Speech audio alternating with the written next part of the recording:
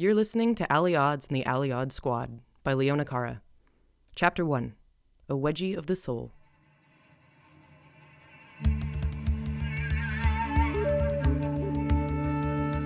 Come gather, friends, close by the fire, and hear of a wanderer's tale, of goblins and elves and mist-coated dells, and heroes who strive to prevail. Today's story begins in the valley of Frib, where the golden grain grows oh so high, where farmers abound round a very small town, and clouds sway low in the sky. Our hero is busy with slaying a beast, a dragon born out of pure flame. It's the fight of her dreams, it's a sight to be seen, it's a deed wholly worthy of fame.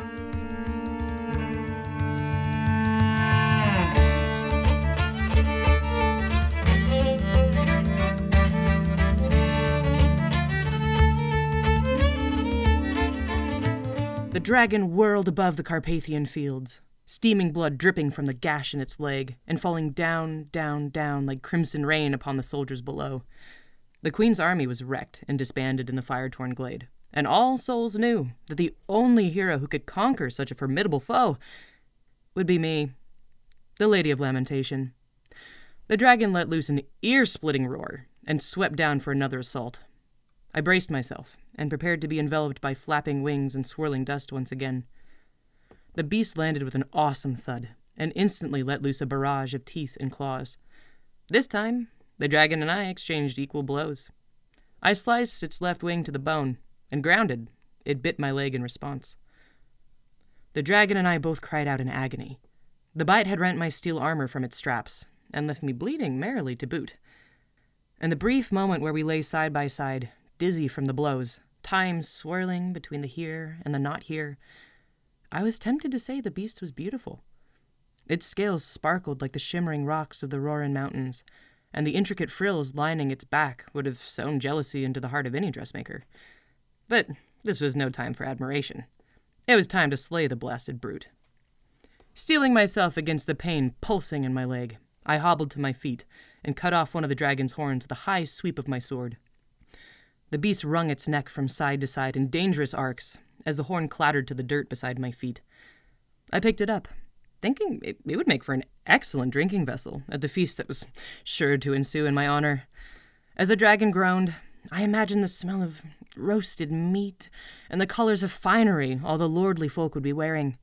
I imagined the chink of their glasses as they lifted them to toast me, and the trills of the fiddle as it played a lay in honor of my noble deed.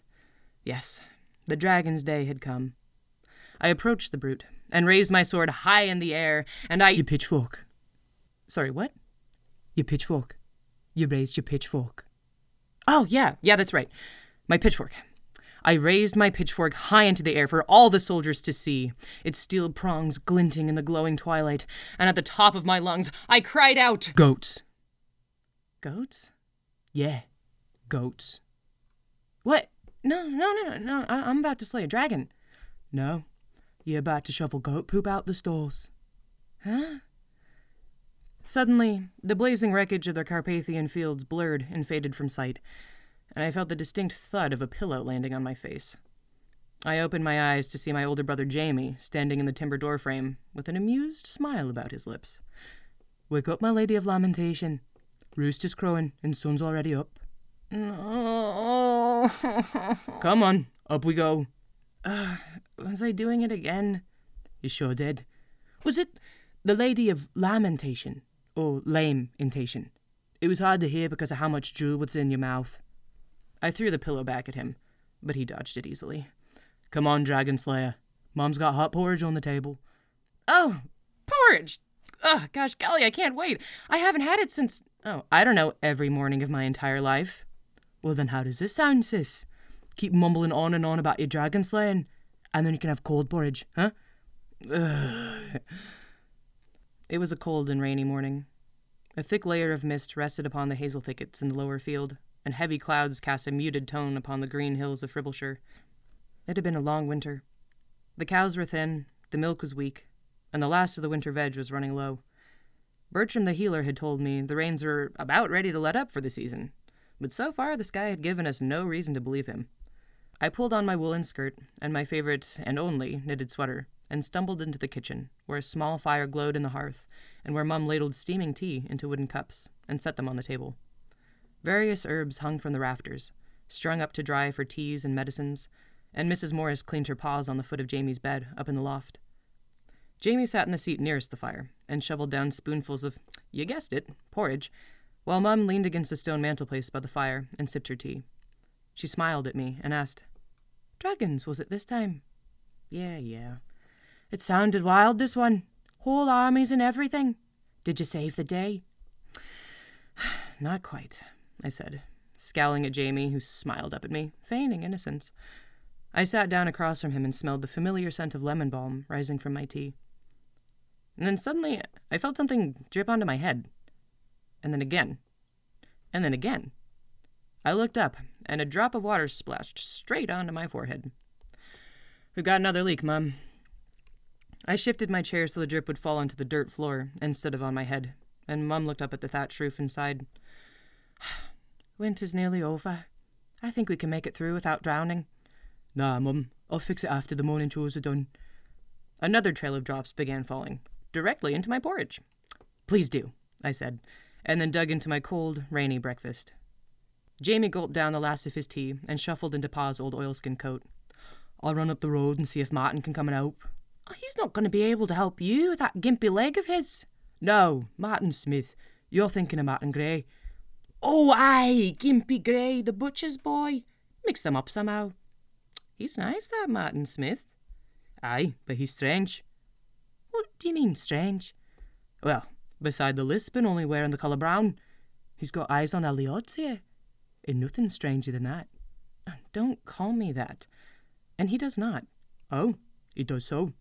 Said so at the pub last night." People say a lot of things with an ale in their hand. It's not the first time he said it. It's not the first time he's had an ale. "Oh, Ali, why not give him a chance?" "Because I don't want to." "Why not? He's a nice boy. And he'll have the farm once his father moves on, though we pray the day never comes." "You could have a nice turnip farmer, eh?" "What is this? The spring cattle auction? Did I just go up for bid?" "There's no harm in dreaming. You know that better than anyone. Mothers can have their share too.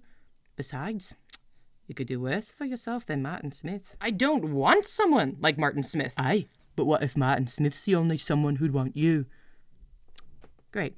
Thanks, Jamie." "What? All the lads banging on the door? You're almost 18, Ali.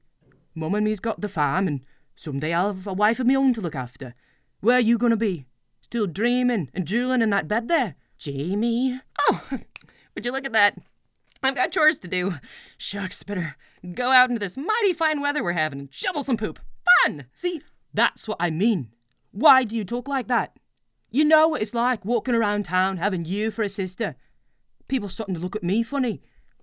I rose up from my chair and headed for the door. "Thanks for breakfast, Mum. Delicious as always." "Ali, please." "What?" "Your brother's being a right ass about this.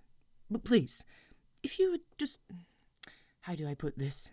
If I would just what, Mum? Huh? If you'd just be normal for once in your life." "Jamie, go out." "Fine, but tell her she's being selfish, choosing to be so weird." "Out." "Oh, I'm leaving. Bye, Ali Odds."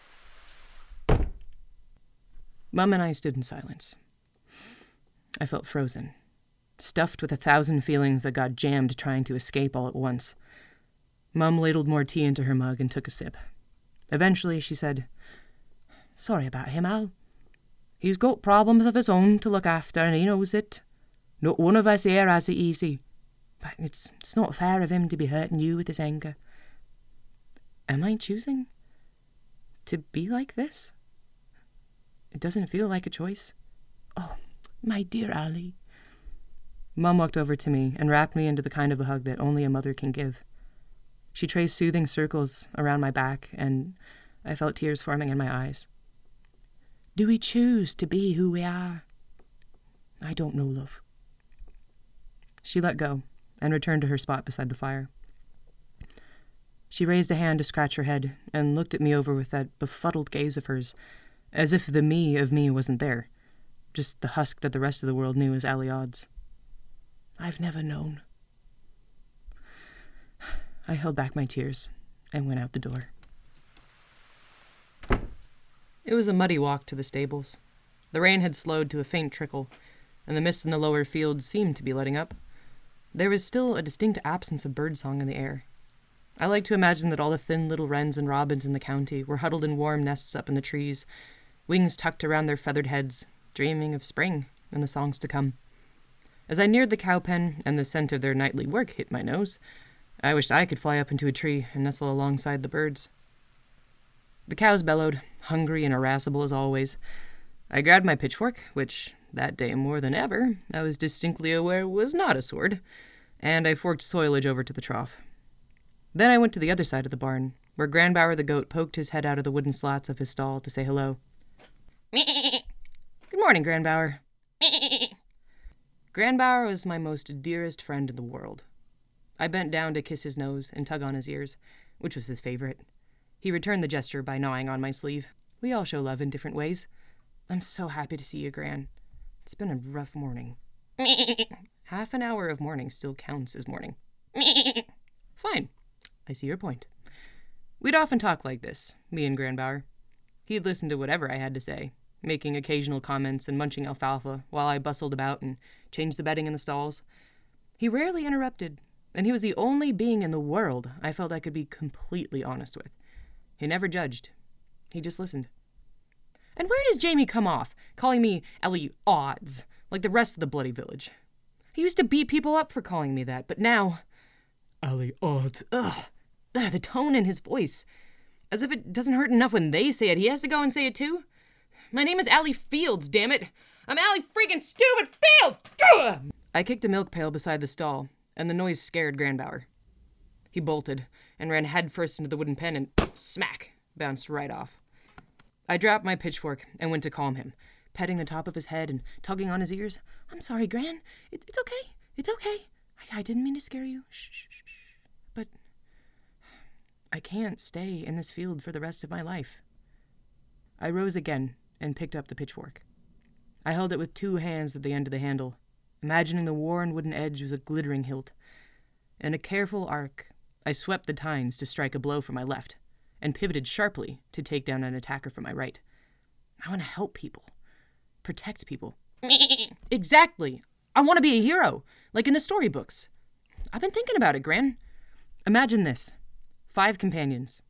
One who can fight their way out of anything, one who can stealth their way out of anything, one who can talk their way out of anything, one who can think their way out of anything, and one who can make anything out of anything. I'll be the fighter, of course, so it's just a matter of finding the other 4.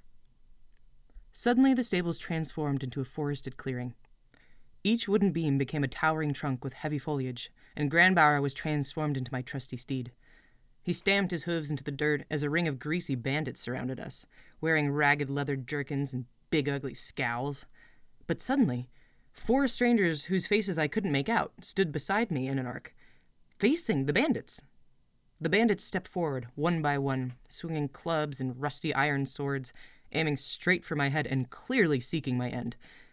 But my friends and I deflected their blows with dexterous parries and hewed limb from limb until only one man remained. The chief. A scarred scrape across his cheek and a wolf pelt draped across his shoulders. He held a chained mace in each hand, and he stepped forward with a crooked smile. Unbeknownst to me, Jamie was watching this whole scene from behind the old oak near the barn, and he had Martin Smith with him. Honestly, she's not half bad with that thing. She's mental. I don't know. There's something kind of cute about it. Sweet Margaret's maid, you are desperate. Come on. Just as I was about to land a finishing blow across the chief's neck, Jamie's face appeared where the chief's face should have been. I paused mid-swing and felt my cheeks instantly flush red. Dragons again? No. Bandits, actually. Gods, you're crazy. Here, I'm gonna take that before you kill someone for real. Jamie took the pitchfork out of my hands and handed me a heavy basket. Me and Martin are gonna fix the roof, so you need to deliver these eggs to the baker. Ooh, I need to go into the village? Yes, but don't visit... I'm gonna visit Bertram. Why, are you sick? No, he's my friend. Allie, don't. Last thing you need is some old coot filling your head with more silly tales. They're not silly. They're real. And he's not an old coot. Goodbye. Come on, Grandbauer. Oh, don't take the goat. Why not? It sounds like everyone in this town already thinks I'm a kook, so what difference does it make? I let Granbauer out of his pen and put a lead around his neck. See, I told you, Martin. Daft as a daisy. Martin looked back and forth between me and Jamie, unsure of whose side to take. For the first time, I realized Jamie might have actually been telling the truth about Martin liking me. Well, daisies can still be beautiful, even when they aren't so smart. That's nice of you, Martin. Thanks. I tugged on Granbauer's lead and walked away. Come on, Gran. See? I told you. She's mental. I loved going into the village. Our cottage was a mile's walk away, and there was always work to be done at home, so we didn't really go in unless we had to. But I always loved to, because Bertram, the village healer, would tell me stories from when he lived in distant lands, and he was even teaching me how to read. No other girl in the village could read, and very few boys besides. So I dropped off the eggs at Barty the baker's and rushed over to Bertram's cottage as quick as I could. It was on the far end of the village, past the inn, past the smithies, past the weavers and the water well. Granbauer and I skipped through town, and the usual number of heads shook as we passed. Bertram! It's Allie! I can choke you, though I have no hands. I can blind you, though I have no light. I can fly above treetops, though I have no wings. Can you just let me in? No, figure it out. Ugh, dang it. Bertram often greeted me with a riddle, and refused to open the door until I got the answer. Please? No, be glad it's not raining. Can choke without hands, blind without light, fly without wings. Usually the answer was something abstract or metaphorical. Sometimes I got them right away. Other times I'd sit on the porch for several minutes puzzling them out. I walked back to where Granbauer was tied to a rowan tree and patted him as I thought. Chokes without hands, blinds without light, flies without wings. I stared up at Bertram's cottage, perched on a wee little hill. It was a large circle made out of stone with a thatched roof, a true healer's home. Smoke rose gently from the chimney, climbing up, up, and up, and I could tell he was burning sage from the smell of it. Ugh, I never liked the smell of burnt sage. The smoke always seemed to get stuck in my throat and choke me. Oh! Smoke! I ran back up the steps and yelled, Smoke! The answer is smoke! Suddenly, I heard the lock unlatching, and the great wooden door creaked open. Bertram stood in the doorframe, smiling. Well done, Allie. I was hoping that one would give me enough time to prepare tea, but we'll get there soon enough. Come in. Bertram was a tall, lean man from the far reaches of Avlantia, a tropical paradise from everything he described. Unlike the pasty folk of Fribbleshire, Bertram had bronze skin, brown eyes, and jet-black hair, though strands of gray were beginning to wind around his beard and temples. The rumor around town went that he had once been a great wizard in some king's court, but I had never seen him use anything I would have called magic. Inside the cottage, Bertram had set out a loaf of brown bread and a dish of butter, and indeed, soon enough, he strained an herbal tea into 2 mugs and set them beside the bread. Lavender and lemongrass, my favorite. You're in luck, my friend. I got a delivery of herbs from Avlantia this morning, and you know what came with it. What? Bertram reached into a long sleeve of his robe and pulled out a leather-bound book. A grin spread across his face. The Tales of Galena the Great, penned by the king's scribe himself. Oh, cool. But that's it. When was the last time we had a new book to read, huh? No, I mean, that's really cool. I can't wait to read it. Can I see? Bertram handed me the book and raised an eyebrow. Something's wrong. Nothing's wrong. I opened the book and glanced at the first page, which had a painting of an armored woman raising her sword against a dragon. I closed the book. It's just... Do you consider yourself odd, Bertram? Yes, of course. Really? Why do you think we get along so well? Oh, so you think I'm weird too? Oh, come now, Allie. Everyone's weird. As absurd and strange and curious as you in their own way. I don't know. People in this village seem pretty normal to me. Well, then that's because they are hiding their weirdness. Because they are afraid of how other people would handle it. And so they pack it away. They sweep the truth of themselves beneath a rug, where no one can see it, because, for most people, life seems easier this way. But you don't do this. So you're saying it is a choice? Everything we do is a choice. You choose to walk around town with a goat. Why? Because he's my friend? Do you choose to come visit me, another weirdo? Why? Because I like your stories and you're nice to me, and I don't know. You choose to leave this village. Why? Because there's nothing here for me, and I don't belong here. Everyone knows that. Wait, how did you know I was thinking about leaving? Because it's time. It's painfully clear. More painful for you, I imagine, but obvious nonetheless. Wait, what? You've outgrown this place, Ali.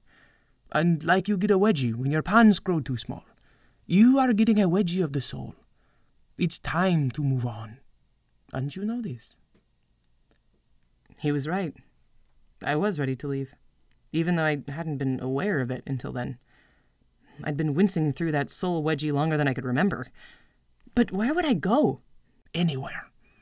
Oh, that's the place just east of somewhere, isn't it? South, actually, but yes. I don't know. I don't know what I'd do. Where I'd go? I've been a farmer my entire life. I've never been to a city. I don't even know anybody outside of Fribbleshire.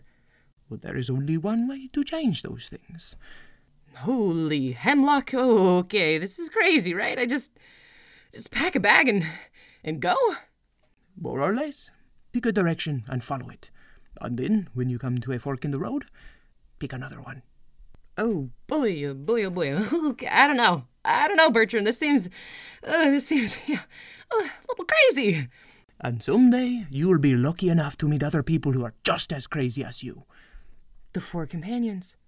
The friends and battle buddies I'd been imagining for years. Maybe they wouldn't have to be imaginary anymore. It is selfish of me, but for my part, I will miss you. I did not get to raise my own daughter. She'll be about your age now, and I can't imagine being any prouder of her than I am of you. He smiled again, in that warm, loving way I hadn't realized I'd grown so fond of. I felt tears welling up again. Well, it's not like I'm just gonna pack up and leave today. Oh, but you might. Why do you say that? Because there is an elf sitting inside the inn right now having lunch before heading out on the road again. What? An elf? What? Yes, she is the one who delivered my packages this morning, and she will be heading west this afternoon. I bet if one had been dreaming about elves for their whole life, and suddenly had the chance to not only meet one, but travel with one. Oh, they'd be heading out to the door right now. Yep. I jumped out of my chair and bolted for the door. An elf! A real-life elf was in my town! In Fribbleshire! No one interesting ever came to Fribbleshire, let alone an elf! Oh, I nearly threw the door off its hinges as I rushed out of Bertram's cottage, and as soon as I hit the dirt road, I hauled up my skirt and ran as fast as I could towards the inn. Don't forget to say goodbye before you go. I won't! An elf! Oh, I was so excited. I thought my heart would pop out of my chest and dance a whole reel. It felt like I'd always been waiting for this moment, for something to come along that would pull me out of myself and launch me into the person I wanted to become. It was all happening so fast, but it was happening! I ran to the village square and leapt up the steps of the old Rose and Thorn. I threw open the doors and stepped inside the inn, panting and out of breath. I looked around the eating hall and saw Farmer Mordain and Farmer Houghton, and Farmer Giles and Farmer Miles. They all eyed me over the rims of their tankards and mumbled comments under breath. I scanned the room for a face I didn't know and found it busy eating in a cozy corner by the bar. She was an elf, all right. Dark skin, long pointed ears, slanted green eyes, and fair as the storybooks told, but fair in a dangerous way. Like a well-hewn sword that could slice as neatly as it shone. Still panting, I approached her. She looked up from her meal as I drew close, and I saw her left hand glide instinctively towards something at her hip. I admit I stared at her in wonder for much longer than was appropriate, but, I mean, she was an elf. Can I help you? Hi, this is random, but would you, by any chance be interested in having me come with you on the road? No. The elf went back to her eating, unfazed. Oh, sorry, I I should introduce myself. My name is Allie Fields, and I live here. A farmer, like everyone, but I've been thinking about getting out of town, and... No. No. Well, but I was just looking for someone to kind of help me get out on the road for the first few days, and I figured if you were already going somewhere, then maybe... No. But you're going somewhere, and you're an elf. The elf set down her eating knife and looked at me. Do you have any money? Just a little bit, but I thought, do you have any gear? Like a jacket? Do you still wear diapers? What? No! Right, well, either way, I'm not a babysitter. Move on. She gave me a glare that let me know she was not kidding, and I felt myself run out of steam. I'm sorry. It's just... I've never seen an elf before, and I got a little too excited, I think. Started to think he just existed in storybooks. But here you are, just when I'm thinking about getting out of this village and seeing the world. But I'm sorry I wasted your time. I turned to leave, but then I heard... Where are you heading? Me? I don't know. Somewhere that's not here. Right. Well, if you head east, you'll go to the desert. Nomadic tribes and sand wraiths and all that stuff. Hostile, but nice in its own way. South, you'll get plains and valleys for at least a few more weeks, and then you hit the Great Forest. Past that's the wilds. Few people go there and back again unscathed. North, of course, you hit Beleth, or the Elfwoods, as you humans call them. And past that, tropics. Then west, you got the grasslands for ages, and then the mountains, and eventually the sea. West is best in my opinion, but to each their own. So, you'll take me? No! No means no, mate. Keep that in your head. I deliver packages, not people. I'm just trying to help you fill in the edges of the map. Oh. At that, the elf rose from her chair, having emptied her plate, and set a silver piece down on the table. Best of luck on the road. You'll need it. The elf gave me a slap on the shoulder, and headed for the door. I stood by the table for a moment, unsure of how to proceed, now that my ticket out of town had disappeared. I heard the farmers' voices rise again, and realized that the whole inn had grown quiet, listening to my conversation with the elf. They resumed their under-breath mumblings, and eyed me over the rims of their tankards once again, and I shuffled out of the inn. What was I gonna do? I felt like I had all this momentum to leave, but I had no idea what to do with it. I could still just pack a bag and head out all by myself. But no. I thought maybe I should just go home and let the excitement wear off. There'd be more poop to shovel in the morning, more fields to plow, more grains to harvest. The cycle of the seasons would pull me through another year, just as it had so many times before. It was crazy to think of leaving home. It was the only life I'd ever known. As I ambled through the village square, I suddenly became aware that I had been holding onto Bertram's leather-bound book this entire time. I'd been so excited to get to the inn, I hadn't set it down, and I'd forgotten all about it. I walked over to the village well and sat on the stone bench beside it. I let the book fall open to a random page and was greeted by a richly detailed drawing of Galena the Great, marching into battle with her two beloved companions, Mergitza and Rahl. They bore huge smiles on their faces and seemed to be fighting for each other, not for glory or renown. The picture made me feel really alone. I didn't have anyone to march into battle with. I didn't even have anyone to walk down the road with. Maybe the stories really were just stories. Me. I turned to the sound of Granbauer's voice and saw Bertram walking him towards me on his lead. In your haste, you forgot your friend. Sorry, Gran. I also forgot to give this back. I held out the leather-bound book. No. Consider it a gift for the road. I don't think there's gonna be a road. Oh, no? Bertram took a seat beside me on the stone bench. No. The elf said no. She does not own the roads. No, but I don't know if I can do this all by myself. Yes. It is scary to head off on your own. This may not sound comforting, but you will always be alone. I looked at him, confused by how he thought this would help. No one else in the world can get all the way inside your mind, and there will always be a piece of you that no one else can see. This is your magic spot, Allie, the core of you, from which all your power comes. It is an invisible thing, but you will know it. And when you know it, you know yourself.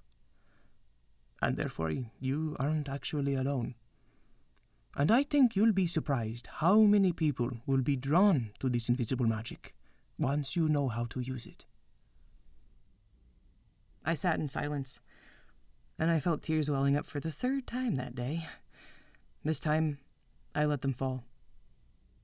Bertram put an arm around my shoulder and pulled me into a side hug.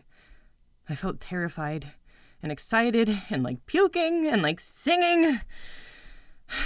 So I just cried and let the weight of what I knew I was ready to do sink in. I'll leave in the morning. Are you sure? Mm-hmm. And I'm gonna take Grandbauer. What do you say, bud? Ready for an adventure?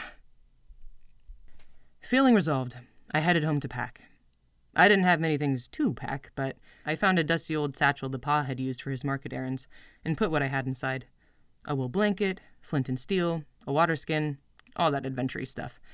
I was busy tucking away a bread roll when Mum came inside from the stables, fresh milk in her pail. And just what do you think you're doing? I'm leaving. Tomorrow morning, I'm gonna head west and see where the road takes me. You're joking! She smiled, but a flash of nervousness ran across her features. No, Ma, I'm not. I don't belong here. You know that as well as I do, so I'm gonna find out where I do belong. Oh, is this because of what Jamie said this morning? Yes and no. Well, you can forget it. It was a load of codswallop. Think nothing of it. Mum, I have to go. There's nothing for me here. No, you're just tired. You're still upset. Why don't you just take a wee nap and forget this nonsense? Mum, please support me in this. What, in throwing your life away? No, thank you, madam. One death in the family was enough. Give me that. Mum reached for my satchel, but I held it away. Please, Mum, I need to go. No, you don't. I am your mother, and I say no. And that's that. Give me the bag. No. Give it here. Mum! Mum lunged for my wrist and jerked my arm back towards her, but I shook loose from her grip. Give me that bag! She came at me again, but I turned my back to her so that she was trying to reach around my body from behind. Though I could have fended her off, I didn't want to hurt her, and eventually I let her have the bag. She stood back a pace, her face a wrathful red, and her breath coming heavily. She looked me dead in the eyes, and then she slapped me across the face. That's what you get for being so insolent. You will not depart from our family like this. You will do your work, and you will remember your place. You will get these selfish, greedy thoughts out your head, and you will do well to remember who raised you. I raised a hand to my zinging cheek. I could never forget. I saw Mom's eyes start to glisten with tears. Now go, and don't make me remind you again. That afternoon passed by in a blur. I spent most of it walking around our property with Grandbauer, saying goodbye to the fields and the hills that had housed my whole life. I understood why Mum was upset, but I knew I had to go. I regretted that it would hurt her, and maybe it was selfish and greedy, like she said.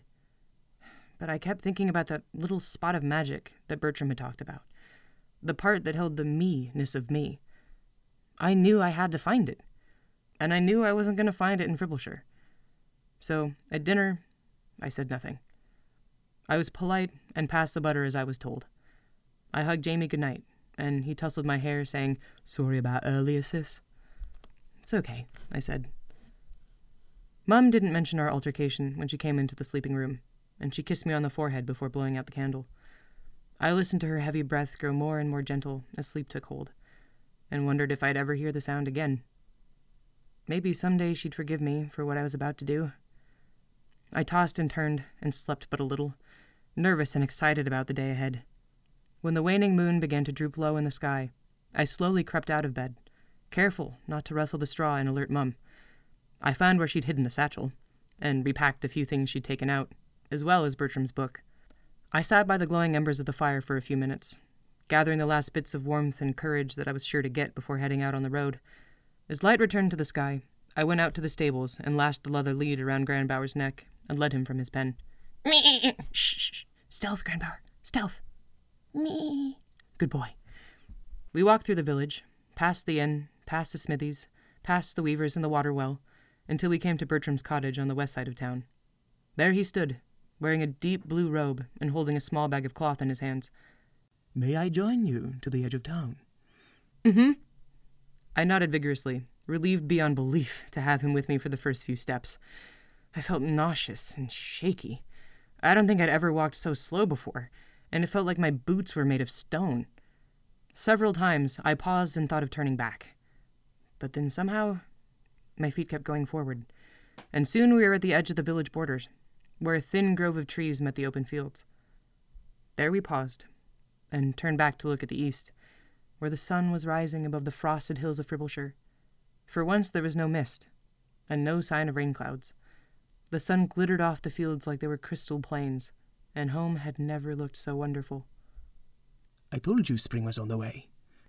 I took a deep breath and looked at Bertram. I felt like I was going to cry again. I'd never been so weepy before. He smiled at me and held out the bag he'd been carrying. Here, a few coins. You will need them, and I will not. A dagger for safety. Remember, even the most alluring rose still has thorns. On bread, cheese, and meat, because you eat more than you think you do. Thanks, Bertram, for everything. I'll miss you. Once more the pressure of tears built up behind my eyes, and once more I could not hold them back. Bertram opened his arms for a hug, and I leapt into them. Shh. Oh, my dear, we will see each other again. No matter where you go, no matter what happens, you are my friend, and I love you. Me. And so does he. You'll keep an eye out for Mum and Jamie? One eye for each. Are you ready? Okay, yep. Mm-hmm. Yep. Bye, Bertram. Goodbye, Allie. For now. Come on, Gran. Grandbauer and I stepped out onto the road, and for several paces I still felt shaky and nauseous. I looked back over my shoulder, and Bertram was still there, waving. I took a deep breath and picked up the pace. Soon, the rhythm of walking soothed my nerves, and I felt excited instead of anxious. Birds were chirping in the treetops, and the sun was shining in a way that it hadn't in months. The beat of my footsteps reminded me of a song my dad used to sing. It was a song his father had sung to him, and his mother before him, and so on. The tune came to my lips, and I couldn't help but sing it for all the world to hear. It started shaky, but as I sang, it filled me with a courage I didn't know I had. Fear is not my leader.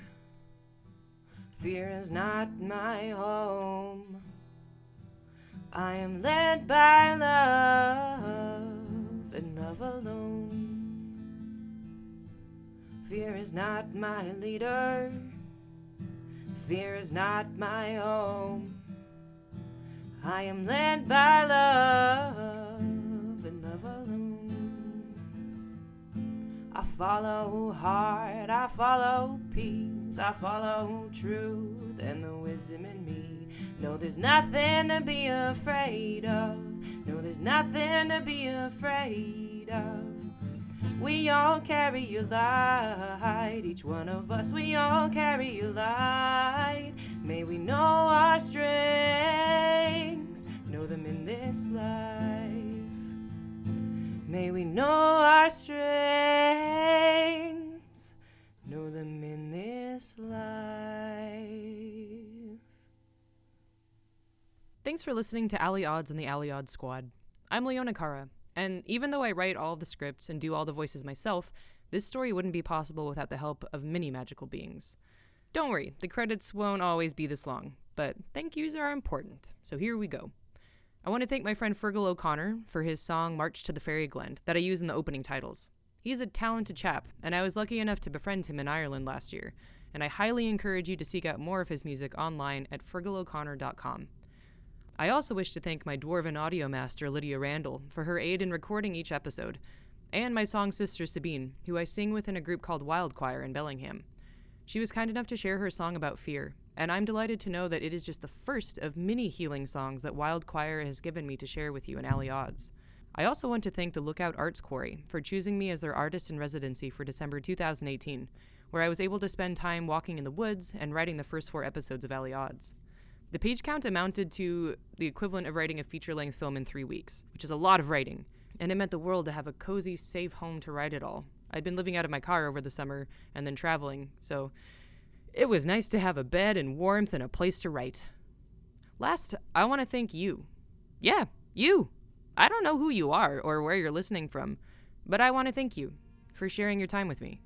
I hope that this tale has inspired you and delighted you, and that Allie can be a friend for you on whatever road lies ahead. I'll hope to see you around the fire for episode 2 of Friends and Foes.